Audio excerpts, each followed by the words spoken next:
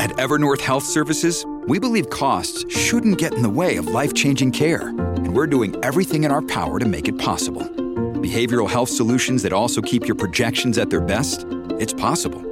Pharmacy benefits that benefit your bottom line? It's possible. Complex specialty care that cares about your ROI? It's possible. Because we're already doing it.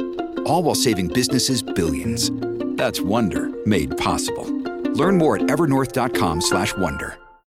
When you need mealtime inspiration, it's worth shopping Kroger, where you'll find over 30,000 mouth-watering choices that excite your inner foodie. And no matter what tasty choice you make, you'll enjoy our everyday low prices, plus extra ways to save, like digital coupons worth over $600 each week. You can also save up to $1 off per gallon at the pump with fuel points. More savings and more inspiring flavors make shopping Kroger worth it every time. Kroger, fresh for everyone. Fuel restrictions apply.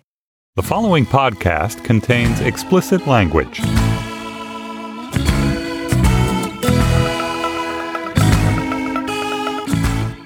Hello, and welcome to the Bet the Farm edition of Slate Money, your guide to the business and finance news of a lovely late August week. We would normally around this time do a rosé edition, but we've done that a couple of times. So, and what goes better with rosé than fruit?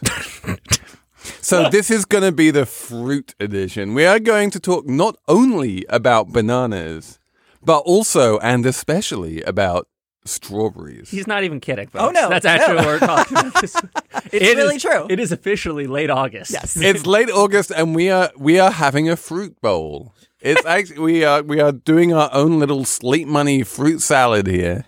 It's going to be delicious. It's going to be full of antioxidants, vitamin C. Yeah. And maybe squeeze some lemon on top so it doesn't go bad. I don't know. Well, you squeeze lemon on your strawberries? I don't know about, no, strawberries. What you want to do is a couple teaspoons of granulated sugar. Yeah, that's if your strawberries suck. That's anyone. No, you do it as my grandfather always used to say. He's not doing it for the taste. He's doing it for the crunch. Interesting. Okay. Yeah. So yeah, we're going to talk about strawberries because actually there's this just. The world of big strawberry is kind of amazing. So we want to dive into that.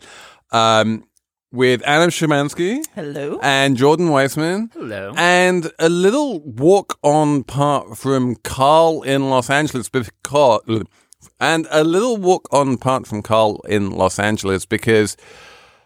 before we get to fruit, yeah, we are going to do this thing where we answer your questions. Yes. And Carl has written in, and in fact phoned in, with a question. Carl, what is your question? Or rather, this is Carl's question on voicemail. Hey there, Felix, Anna, and Jordan. This is Carl from Los Angeles. You guys are always singing the praises of index investing. But I wonder, is it possible that we are all missing something with this move to index-based passive investing? If everyone moves to passive index funds and just invest on schedule, won't this lead to inflated prices of the assets that make up the indices? All of the stocks, bonds, and commodities that are included in the major global indices will get inflated, causing a bubble in the mainstream. And the smaller or less mainstream assets, ones that for every reason are not included in the dominant indices, will become undervalued. Basically, if too much money is dumb and passive, can't that in and of itself produce a bubble? And aren't we handing over a lot of power and oversight to the firms that are compiling these indices? So perhaps you could talk about the risks of index investing in a future show. Many thanks and great show. I always enjoy it. So Carl, we did talk about the indexes and the way that they are doing things like preventing companies from having dual classes of shares. But we haven't talked in a huge amount of detail about the potential downside of passive investing, mainly because I don't think have had anyone on the show who believes that there's a downside to passive investing I think Anna has thrown some shade at ETFs, various ETFs before. So I think we're going to get deeper into that. But as I think there are multiple ways to take this question. There's the sort of macro approach, right? There's like, how could the rise of passive investing undermine markets and lead to communism or whatever? Like I think Paul Singer may have suggested once. And this is, I think, a little bit what Carl was saying as well. It's like, if there's too much passive investing, what would what are the potential effects? And, too much of anything, that's what too much means, is like, it's too much. But I think everyone agrees that we're a long, long way from too much right now. I don't know if I agree with that. It's still, okay. We're going to get to that. In the micro way, the other way to approach this is just if a regular investor, like what's the downside of it? And I kind of want to take a stab at this. I'm curious. I want to hear your guys' take. But as someone who just has all my money essentially in a Betterment account, like that's where I am as an investor.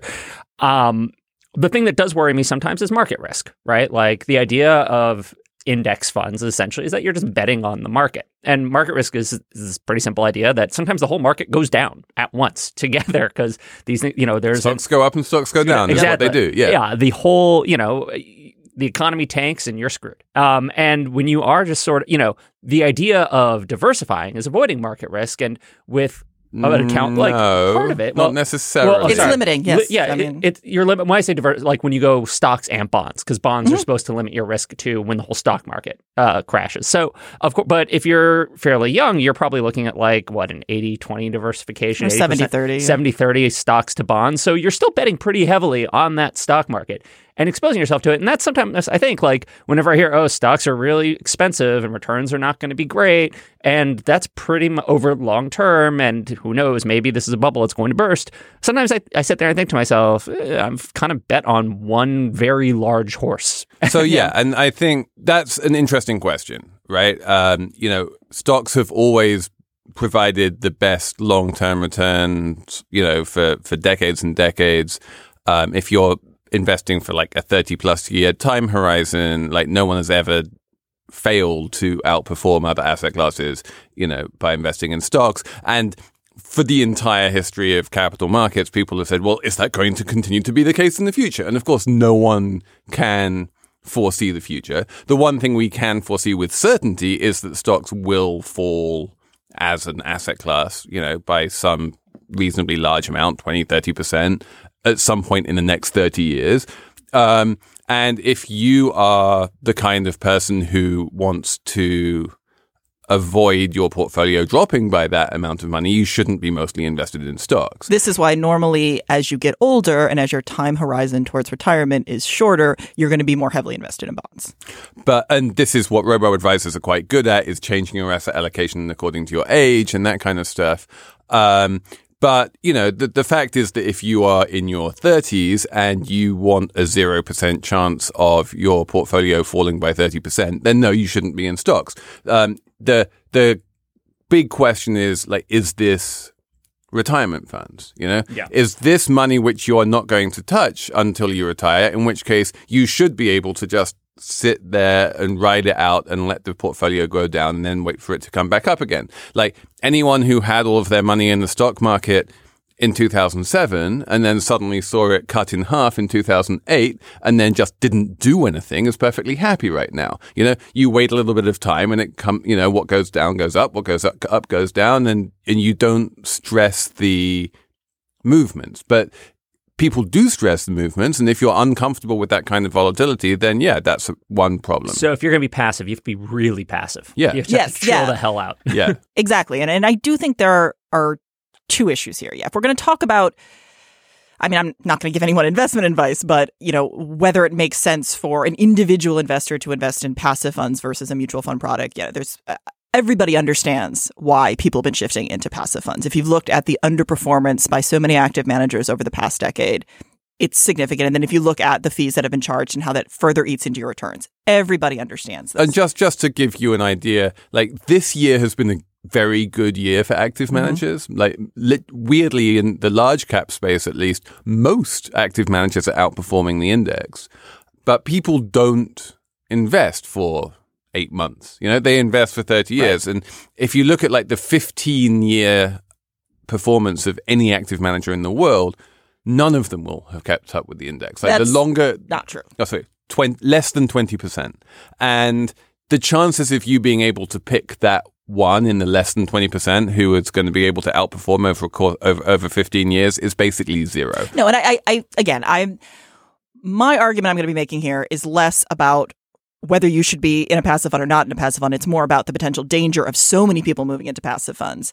And because I agree, yes, if you have a lot of money and you can potentially find, the more expensive investors that have stronger records, then that's a separate issue. But as an individual, again, there aren't a lot of great alternatives. But what I think is actually interesting, I know you poo-pooed this a little bit at the beginning, but I am concerned about what this type of, when passive investment represents this much of the market, what that means for the market and what potential dangers that could introduce to the market. Okay, so potential danger number one, which Mike in Los Angeles came up with. Carl in Los Angeles. So potential danger number one that Carl in Los Angeles came up with is if everyone is investing in, say, the S&P 500, which is the dominant index to invest in, then that's going to create a bubble in the 500 stocks in the S&P 500, and it's going to mean that all of the money goes to those 500 companies and not enough money goes to the rest of the stock market, and that is going to be like a capital allocation mismatch, basically. And I agree, because the reality is when you're if you're running a passive fund, you're not making money a lot because the fees are very small. So you can only make money on scale, which means you tend to be investing in the largest, most liquid assets. So the reality is... Well, also by definition, I mean, nearly always you are tracking the S&P 500. Like, it's not just the S&P 500, though. There are many different products here. Yeah. No. There are many different products and ETFs and passive investors, but the vast majority of them are S&P 500 products, right, by number. And my counterexample here is just Tesla. Yeah. There's no indication that not being in the S&P 500 has in any way harmed, the Tesla share price. And Tesla is one counterexample. I'm sure people can come up with many others, because one of the issues is when you have smaller companies that either aren't in these indices or just aren't aren't going to be in as many of these passive products because they're smaller and less liquid. They're not going to have as much capital allocated there. And when you have an issue, if you're running an index fund and you have $100 million of inflows and you're saying, okay, so what am I doing? I am just simply putting it in whatever other people have bought. So what is going to be the most expensive? You could argue that that's going to lead to the much vaunted buy high, sell low strategy, that you are now not only tracking the market, you are a very large part of the market. But you are not the marginal price setter. I think you are. No, you are. So this is where we fundamentally disagree. You are absolutely right that ETFs trade a lot. For various reasons, because they make for extremely liquid hedging vehicles for starters. If I want to do some kind of a relative value trade and say this is going to outperform the stock market or underperform the stock market, then what I do is one leg of that trade is going to be an ETF. And people day trade ETFs all the time. And, there's a bunch of crazy activity going on in ETFs.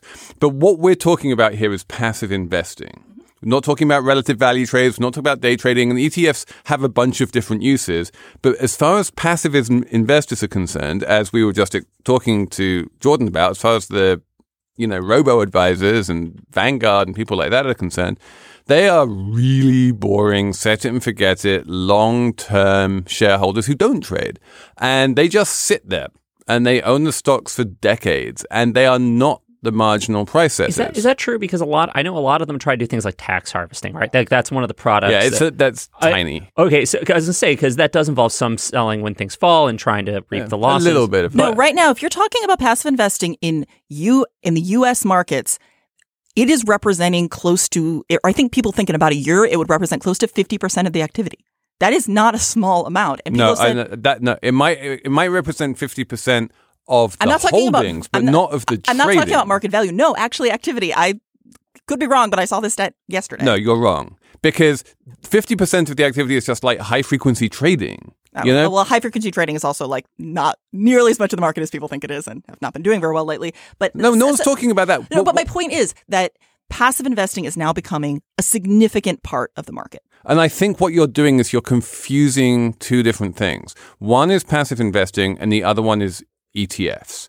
And ETFs are used for many, many, many purposes, of which passive investing is only one. Indexes are also used for many, many different purposes. And so when you're saying that ETFs account for a huge amount of trading, that's true. But that's not the fault of passive investing. No, but my point is, if you're talking about passive investing, you are talking about both index investing and ETFs. They are both examples of passive investing. Yes. They now represent a large portion of the market of money that is going into securities, not based on any analysis of the fundamentals of the companies it's investing on, but simply because either it's in a specific category or because essentially it's a momentum trade. Other people invested in it. I want to go back to a concept you guys both brought up, and I want you to explain it a little bit more to me, because I feel like I intuitively get it, but it could be teased out more, and I bet some of the listeners it would be helpful. You mentioned the marginal price setter, right? And Felix, you're saying that essentially these ETFs aren't functioning. Or these the passive investors are not marginal price setters. And Anna's saying that they are. Can you just explain a little bit more about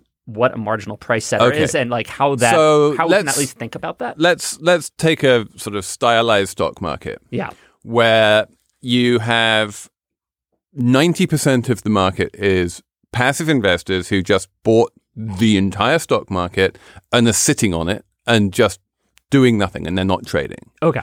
And then the market still moves from day to day. And the reason the market moves from day to day is that the other 10% of the market is people who trade in and out of stocks, and they might do it on a high frequency level, multiple times per second, or they might do it a few times a day or a few times a week or whatever. But what they're doing is exactly what Anna is talking about. They're doing fundamental analysis. They're taking out the discounted cash flow models. They're doing momentum trades. They're doing relative value trades. They're doing whatever it is that people do when they try to make money in the stock market. Mm-hmm. And those people are engaged in one of the most important parts of markets, which is known as price discovery. Yeah. And basically, when a stock looks cheap, those people will jump in and buy it until it's no longer cheap. And when it looks expensive, they'll jump in and sell it until it's no longer expensive. And what markets do is they move around all the time, but wherever the price is right now is like basically where the market thinks it should trade. And that price discovery mechanism is always performed by the active traders rather than the people who are just sitting there holding for decades like Warren Buffett.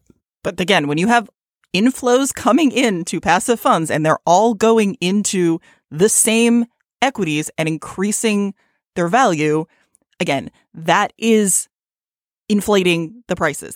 Yeah. So that's also not a function of passive investing. That is a function of equity inflows. And anytime you have inflows into the equity market, the equity market is likely to rise. That's true whether they're active flows or passive flows. No, when you have money going from active investors to going from actively managed funds to passively managed funds, the money that's going to passively managed funds by definition is going into normally a smaller set of securities. I'm not sure I really buy that. That is true. It is true. And the reason I don't buy that is because, as we all know, most active managers are shadow indexes. They benchmark the index. They more or less follow the index. They will deviate from the index at the margins, but when you aggregate them all, pretty much by definition, what you get is the index. And so if you're rebalancing the investor base from active to passive, the actual amount of money which is moving into basically the S&P 500 companies and out of everything else is surprisingly small. I wonder. Going to disagree with that. But. So one of the concerns you brought up, Anna, is that a lot of these smaller companies aren't going to be getting funding. Right? The money's not going to flow to some small firm that couldn't even make the Russell 2000. My question is that really a bad thing, or does that just mean they're going to have to look for funding elsewhere, that they're going to have to go? No, it could be a bad thing because it's potentially a misallocation of capital that has nothing to do with the fundamentals of the companies that people are investing in. It simply has to do with, again, momentum or with a lot of ETFs where it's like factors. So it's basically just the categorization. And I do think that could be a problem.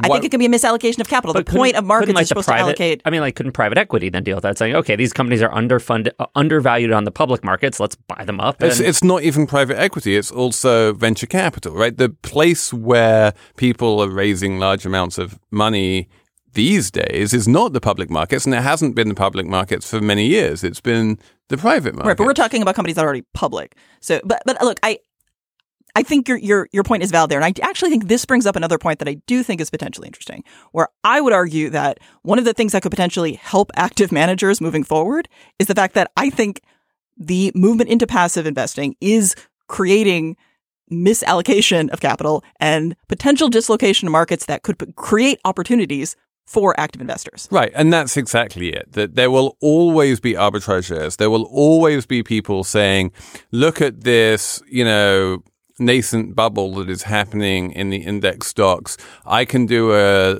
relative value trade where I basically sell those using ETFs and buy everything else. And if you believe that passive investing is causing an imbalance, then what you do is you make that trade and you buy everything else and you sell this index, and if you're right, then you make lots of money. And it's not just about relative value trades. It's just about like traditional trading in general. But what that does is what arbitrageurs have always done. It's not just arbitrageurs, that's a different... Is it moves prices back into balance. And markets are self-correcting in that way. And there's no reason to believe that this, move from active to passive has stopped markets from being self-correcting. The price discovery mechanism of markets does not need everyone to be doing their own independent research. It just needs a tiny minority to be doing it.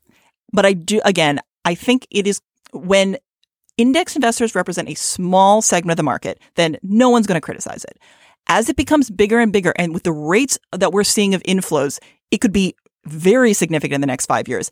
I think that is concerning a number of people. And I would just like to point out that a lot of what I'm saying here, I'm somewhat cribbing from Howard Marks's most recent memo, which I'll give a shout out. I used to work at Oaktree, so I'm a little biased, but I have a lot of respect for him. And he lays a lot of these ideas out very well.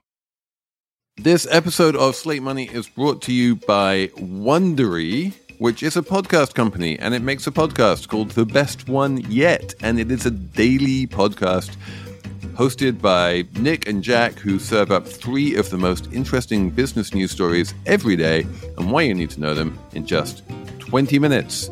Do you want to hear about the $100 wedding dress that saved Abercrombie, or which real tech acquisitions like Game of Thrones, or the one financial equation that can finally solve climate change? That's the kind of stuff you find on The Best One Yet. So be in the know this year by starting your morning with The Best One Yet every weekday. Follow The Best One Yet on the Wondery app or wherever you get your podcasts. You can listen ad-free right now on Wondery Plus. And for more deep dive and daily business content, listen on Wondery, the destination for business podcasts, with shows like The Best One Yet, How I Built This, Business Wars, and many more. Wondery means business. Okay, let's talk about strawberries. Let's do it. Let's pick strawberries. Strawberries! So let's talk about strawberries, and specifically let's talk about one of the most awesome, geeky, wonderful New Yorker articles to appear in ages by Dana Goodyear. If you haven't read it, we will urge you all to go ahead and read how Driscoll's reinvented the strawberry in the New Yorker. It's just a glorious article, and it's full of wonderful facts, which I'm going to just randomly drop into this conversation because the headline's a little misleading, though. Yes. Because, basically one of their points midway through is that Driscoll's more or less discovered a French hybrid of an American and South American strawberry that first emerged in the 19th century, and then they popularized that throughout the country. So that's what we now think of as a strawberry. But So Driscoll's is a really fascinating company. It's Kingberry. And because it doesn't behave like bananas do. Now, we're going to talk about bananas later. But the main thing you need to know about bananas is that people grow bananas and then they sell bananas. And then the more bananas you grow, the more you can sell, the more money you can make. It's a commodity, yeah. Strawberries are not like that. Driscoll's is constantly creating and tweaking the genetics of strawberries. And in fact, it doesn't grow a huge number of its strawberries itself. It's more of a product lab than a farmer. It thinks of itself as compares itself to Apple. The idea is that like they designed the strawberry. That's another fruit. What? Yeah, right.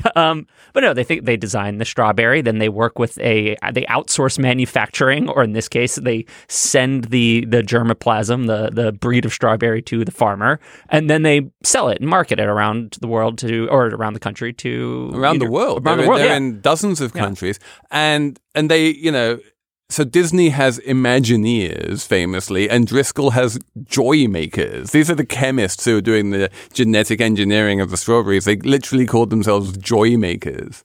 It's an amazing... So what I think, there are so many different things you can take away from this piece, right? And part of it hinges on this battle between Driscoll's, which is, it's corporate strawberry, right? They're the big name, but they're actually not the ones who dominate the market. Most strawberries actually are essentially based on versions that are dreamed up at the University of California, Davis. And that's what they talk about, is sort of this academic lab that then distributes its strawberries to all these different farmers. So, I'll give you some numbers here, just because I can't help myself from dipping into this bowl of strawberries or this article, where the U.S. berry market is $6 billion.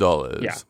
And of that, Driscoll's controls 60% of organic strawberries, 46% of blackberries, 14% of blueberries, and just about every single raspberry. Yes, I love every that. single If you've eaten a raspberry, it's almost certainly either one you picked yourself or a Driscoll's raspberry. So, but here's what was intriguing to me about this story is that it kind of gives this sweeping history of the strawberry innovation business, where you start off and it's actually is the Wild West, because there used to be no such thing as plant patents. You crossbred your plants, your apples, your strawberries, and you hoped to God someone didn't sell it, or then you hoped to God no one stole it, right? And so you had all these strawberry farmers in the U.S. trying to come up with breeds that were more resistant to disease, or tasted better, or looked bigger and brighter and redder, whatever. And you had like thousands of versions of them. Everyone was innovating, trying to come up with their own strawberries, and then eventually you got this. They decided we can't handle this anymore. This is too chaotic. People are stealing all of our strawberries, And so you ended up getting this lobbying campaign to create plant patents. And you even had Thomas Edison writing in how great this would be for innovation. And now, so eventually, plant patents became a thing. So that's a big thing Driscoll does. It patents its strawberries, and it's a big thing that University of California, Davis does. And there's all these controversies over, people trying to steal their patented product now. And so now it's gone from sort of this. Now you have a world where a lot of the competition is about IP and IP rights and fighting over... Isn't everything? Yeah, exactly. And so to me, it shows that you actually can have a thriving, innovative economy without these patents that then just kind of throw a legal wrench into the works. And so I think that this is actually a good story for those of us who would like the idea of abolishing patents in a lot of respects. It's sort of strawberries are a good example of why patents don't need to exist, in my opinion. Because you can just get your strawberries from UC Davis, is the idea. Part of it, yeah. And one of the themes of this article is the way that UC Davis has been, it used to be at Berkeley and then it moved to Davis, cultivating strawberries and coming up with new strawberries. One of the fascinating things about strawberries is that they become obsolete really quickly, that there are diseases which happen, and basically if you ate a strawberry 10 years ago, you would never be able to find that strawberry on the shelves today, exactly the same one. That Driscoll's and UC Davis and people like that are constantly having to invent new strawberries to replace the old strawberries, which are becoming obsolete. This was something I also found interesting about this article. It was just, normally when we're talking about plants, and if you're talking about modifying their genetics, we use the term GMOs. And that's something that if you use the term GMOs, people get really upset and really nervous about what this GMO is. I know it's different. I know it's technical different. I'm not saying it's exactly the same. I completely. But I did find this interesting that this article is essentially about creating new breeds, doing all the things that are very similar to what you would actually do with GMOs, but because you're not using the term, it doesn't scare people. Yes, and this is why GMO advocates, basically including everyone on Slate staff, are just like GMOs are not a big deal because this is the shit people have been doing since Mendel. I mean, to be clear, they are not modifying the genes. They are crossbreeding rather than actually going in and using CRISPR to alter. That's fair, but you could argue that strawberry genes. But yeah, I, along with everyone at Slate, would agree that there's nothing inherently harmful about going in and using CRISPR to modify the strawberry gene if that's what you want to do. One of the things, in fact, that the big strawberry, really struggles with, and the number one reason why the strawberries you buy at your supermarket have been carefully bred is because they need a level of drought resistance. The amount of rainfall that you get in strawberry growing areas can vary wildly, and if you just left up to nature, you could never produce the sheer quantities of strawberries that the American public is demanding. So I have a question. Yeah. All this technology is going into strawberries. Why do strawberries taste so bad? They don't. I actually like Driscoll strawberries. I think they're actually a lot sweeter often than the ones you get at the farmer's market. I think locally grown farmer's market strawberries from random heritage breeds that have not been carefully pre-selected and tested in a lab are often overrated. And that Driscoll's product, which I can get for $2.59 for a giant clamshell over on Pacific, is a great deal. I don't know. I was going to say, when I was a kid, we had there were strawberry patches, and you could go it was a lovely summer activity. Oh yeah, okay, Michigan. Just saying. And they were so delicious. And then now I try to eat a strawberry, and it tastes like moist cardboard. I don't. So one of the reasons, and we'll get to this more in the banana segment, but one of the main reasons is that they need to be able to be shipped from one coast to the other. The strawberries are mostly grown in California in the United States, and we here in New York don't have a lot of local strawberry farms, and so Driscoll's in particular is breeding strawberries for their hardiness more than for their taste. So I hear you. And then the other big thing, which is the really big thing, and this is the answer to your question, is that they are also being bred to look pretty. Right. Yeah. And it's it's a little bit like tomatoes, is that the way it looks is more important than how it tastes. But there's also sort of been a counter, and this is sort of what the article talks about, but in produce in general, they're realizing that millennials kind of chase novelty. And so there's been this movement towards, okay, let's try and experiment with wild-ish strawberries. We're going to crossbreed it with some version that's from Alaska, and they're going to look more like the,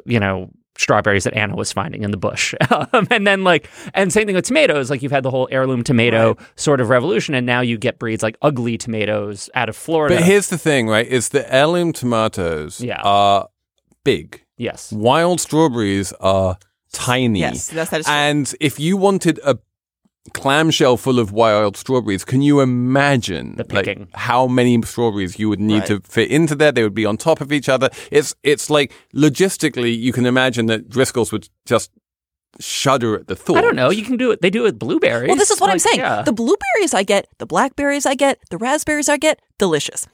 The strawberries, on the other hand. Although, again, I will say the best blueberries, a bit like the best strawberries, are really small, and it's very hard to find a little baby small blueburies outside Maine. I was about to ask if your stance on blueberries is that they may only be eaten from a roadside vendor outside of Kennebunkport. No, my stance on blueberries is that there's only one way to eat blueberries, which is at Mabel's Crab Claw in Kennebunkport. Oh God! Anyway, and which is run by my former colleague David Rhodes' cousin, and the blueberry pie there is not just the best blueberry pie you've ever had, it's the best pie you've ever had. It's a strong quite statement. Amazing. You're starting to sound like this is like Twin Peaks or something. Some damn fine pie there. It's amazing pie. What can I say? It's the best pie. Okay, we're gonna talk about bananas now. Yes. Let's talk about bananas. B-A-N-A-N-A-S. Reboot your credit card with Apple Card, the only credit card designed for iPhone. It gives you up to 3% daily cash back on every purchase. Plus, Apple Card has no fees, not even hidden ones. Apply for Apple Card now in the Wallet app on iPhone. Apple Card issued by Goldman Sachs Bank USA, Salt Lake City branch. Subject to credit approval. Variable APRs for Apple Card range from 19.24% to 29.49% based on creditworthiness. Rates as of February 1st, 2024. Terms and more at applecard.com. Okay, so bananas are like the anti-strawberry. Yeah. There is no crossbreeding going on. There is no genetic modification going on. We should actually, why are we talking about bananas? Well, at the same time, the New Yorker had this article about strawberries. The New York Times did this piece about how bananas get from the banana boat all the way to your local bodega. Although also the New Yorker had a great piece about bananas a few years ago. And one of the really interesting things about bananas is that precisely because they're the anti-strawberry, they're in danger. There's this massive sort of tail extinction risk. Every single banana you have probably eaten in your entire life, unless you've been hanging out in sort of India, near the equator or in India, and assuming that plantains don't count as bananas, is this thing called a Cavendish banana. And Cavendish bananas are famously really boring bananas. I mean, if you say that strawberries taste like cardboard, Cavendish bananas really are the cardboard of banana. I like that. They're subtle. Yeah. They're light. They're light. But we know them, we love them, we're used to them, and it's one species, it's one, banana, and there are thousands of bananas in the world, of which Cavendish is only one, but it's the only one we ever eat. And if the Cavendish banana were to go the way of the Gros Michel banana, which is what the world ate before Cavendish bananas came along, and the Gros Michel banana got wiped out by a disease which attacked Gros Michel bananas, if a disease were to come along, and there is now a disease which has come along. So this is actually the irony, right? So you had this thing called the Gros Michel, and it was wiped out by something called Panama disease, and it just rots the tree from the inside out. And so all of the banana trees that were growing the banana the whole world ate kind of just went kaput. And so the Cavendish banana was like what they bred in response to say, okay, it's going to be resistant to Panama disease. And so they bred out the flavor and they bred in the disease resistance. And also it travels well. This is another example of a piece of fruit that is, bred for globalization, not necessarily for flavor. Now it looks like, because you have this like mono strain that the whole world has kind of cloned one after another, it is now vulnerable to another version of Panama disease. There's a slightly tweaked there's a tweaked strain that could come after the world's banana supply, and so you're having almost like a kind of grimly ironic repeat. But yeah, we all intuitively understand that a heterogeneous locavorian utopia of people growing a bunch of different bananas would be much more robust, because if one strain wiped out one of those bananas, that you'd still have all of the other bananas to choose from. The problem is that there's no such thing as a locavorian banana. You can't grow bananas in Maine. But you could have. So I think the strawberry industry, though, is showing us the other approach, which is you have either academic institutions or Big Strawberry like coming up with new strains and trying to diversify their crop base. Bananas, it happens to be, they've gone this other route where they just have commodity banana and they sell the same thing everywhere, which is easy and good for business in some ways probably, but especially if you're just like a massive company that doesn't want to invest a lot in R&D, but it's not necessarily long-term sustainable. Yeah, although I would say, unfortunately, Big Banana does not have the greatest history. No, they take over small countries and they're involved in coups. And also for the sake of poor Ecuador, I do not want us to have local bananas. Ecuador has two major non-oil commodity exports. One is shrimp, which tends to get killed every few years by El Nino.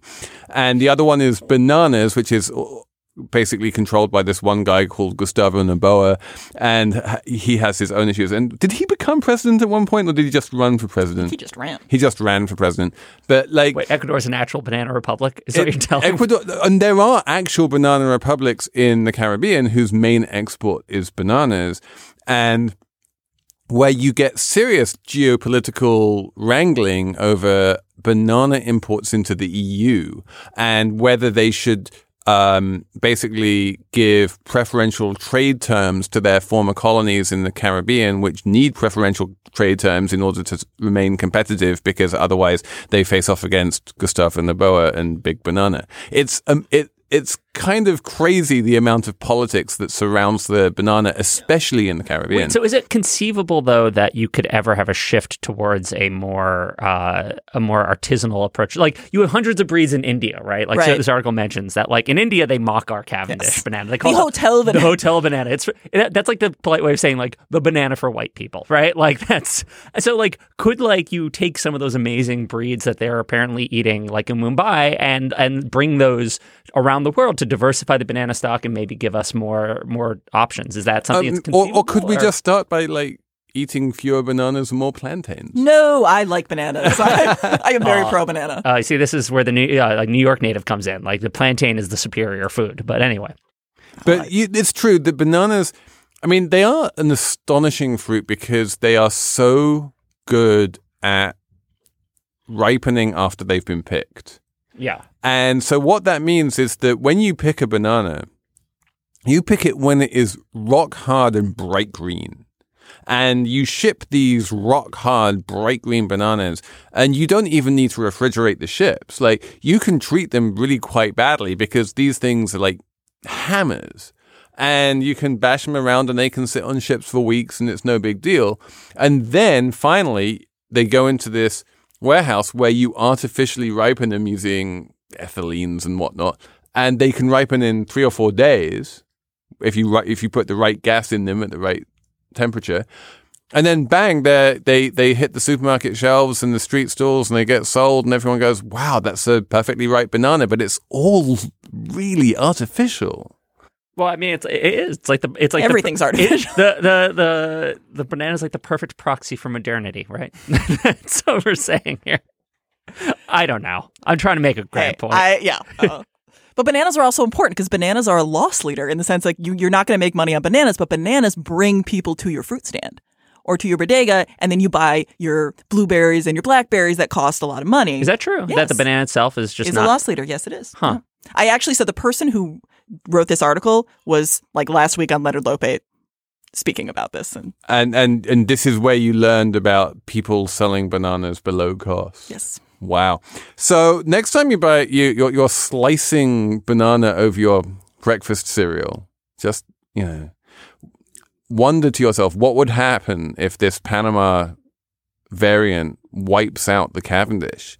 I mean, that would be a serious, like, recession level event for many countries near the equator. I actually do have a question. So is there a reason why, like, in the U.S., you have these companies that really do approach agriculture as food science, and they're not just like they are trying to make multiple breeds and kind of make it sustainable.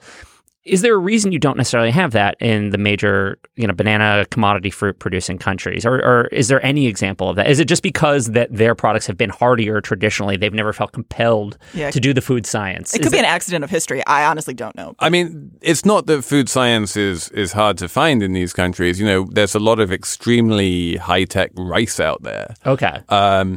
But bananas have basically, I would say, suffered from the "if it ain't broke, don't fix it" problem. They found this solution which worked, and then there was no incentive for them to create alternative bananas, and so they didn't. And that could wind up, like everything we know about the Irish potato famine, like, could basically happen to banana producers in various different countries around the world. It's a serious issue, and especially if you look at like the Ecuadorian economy, because they're having a very hard time because of where oil prices are.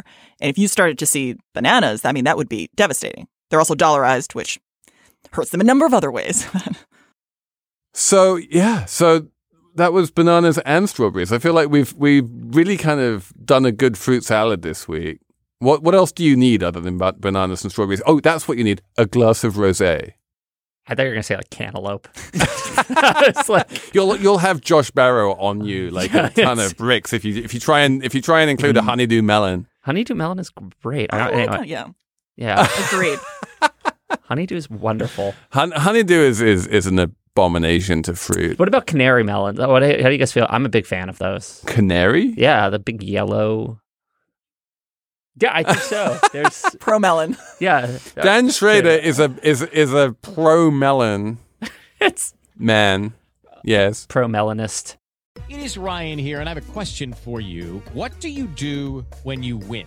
Like, are you a fist pumper, a woohooer, a hand clapper, a high fiver? I kind of like the high five, but if you want to hone in on those winning moves, check out Chumba Casino. At ChumbaCasino.com, choose from hundreds of social casino-style games for your chance to redeem serious cash prizes. There are new game releases weekly, plus free daily bonuses. So don't wait. Start having the most fun ever at ChumbaCasino.com. No purchase necessary. VGW Group. Void where prohibited by law. See terms and conditions. 18+. Okay, so on which heterogeneous locavorian note we will bring this. Well, we won't bring this. We have a numbers round coming. This to a close. We have a numbers round. I'm gonna start the numbers round because I have a number for once. I'm not just making. I'm ready. Oh wait, okay. What's your number? My number is $9.95. So a month. So this company called MoviePass, which lets MoviePass. So this company called MoviePass, it's been around for a while. Just lowered its subscription price to $9.95 a month. What the service does is it lets you go to essentially as many movies in theaters as you want per month for their subscription. You can go to one movie per day at any theater that accepts their MasterCard debit cards. And in response to this announcement, AMC freaked out and started saying we're going to try and figure out ways to bar this service from our theater because they don't want the value of a movie ticket essentially being devalued massively. And it's not clear they can, though, because, again, what MoviePass essentially does is just gives people a debit card that their account is linked to, and then they pay the theater the full price. I feel like this is a system which is bound to fail if it doesn't ultimately have the support of the theaters. And if it does have the support of the theaters, then all power to them. Yeah, I wrote an article basically saying, like, it's really interesting because unlike most third-party ticket sellers, MoviePass doesn't need permission, doesn't need to work out a deal ahead of time with the theaters to offer this because it can just kind of insert itself. But then long-term, its financial viability, to some extent, probably hinges on their willingness to cooperate. I have a question here because it seems like an arbitrage opportunity. Is it $9.95 regardless of where you're going to see the movie? So like if you're in New York City versus you're in like Kentucky? Yes. So if it is $9.95 a month, and so the average movie ticket price in the country is, I think it's like $860 something. And so if you're in New York, $9.95 is an insanely good deal because all movies are like $15 unless you're like in deep Brooklyn. Whereas like if you're in, Kentucky or, somewhere lower cost, a cheaper city, you might be paying $7, $8 for your movie ticket. So my number is 400,000, which is the number of basically Mexican American girls who turn 15 each year. And of course, when you're a Mexican American girl and you turn 15, you have a quinceañero. And the average quinceañero, we are now told, costs $15,000, which, if you do the math, works out to the $6 billion a year industry on quinceañeros. And are quinceañeros now bigger than bar mitzvahs? So, I mean, what I would say is that the size of the quinceañero industry is roughly the size of the berry industry, according to the New Yorker. All right, there we go. A lot of pink tulle being sold. Yes. So my number is 5.3%. I've had some variation of this number before, I will grant you. So the IMF came out and said that China's growth rate from 2011 to 2016 would have been 5.3% instead of 7.3% if they hadn't issued as much debt as they have. And the reason this is important is both because it speaks to the amount of debt that has been issued, but it also speaks to the fact that the Chinese government right now is in a situation where they know they have to rein back all this leverage and also the speculation in the housing market. But if they do that, they're not going to meet their growth targets, which they have to meet. So they are in a very difficult position. So I think that's it. I think on the tough choices facing the Chinese government, it's just like the choice between strawberries or bananas. I'm gonna pick strawberries. I'm team strawberry. Team banana man. Wait, really? I eat like strawberries 20 to 30 and cream. bananas a week. You have a little punnet of strawberries and cream while you're watching Wimbledon. And it's like the most English thing. I was going to say it's extremely it is very English. I'm team strawberry. Wow. It's just like, but almost everybody eats more bananas than but nobody strawberries. gets joy out of a banana. No one is like, oh God, yeah, this is summer. I'm eating a banana. I disagree. I mean, look at your local orangutan. They get serious joy out of eating bananas. I don't know where this is going. On that note, we're just gonna wrap this one up. Thank you so much for listening to Slate Money. Thank you to Dan Schrader for trying to talk about melons. You know, I mean that next week, melons. Email us at slatemoney@slate.com. Listen to Represent, which is hosted by Aisha Harris and posts on Friday mornings. You can find it at slate.com.represent, and it is produced by Slate Money's former producer, Veralyn Williams, and it is basically this place where you get to talk about movies and TV and online shows, all created by and or about women, people of color, and other like marginalized communities. It's fun, it's interesting, so check that one out at slate.com/represent. And we will talk to you next week on Slate Money. Bananas, B-A-N-A-N-A-S.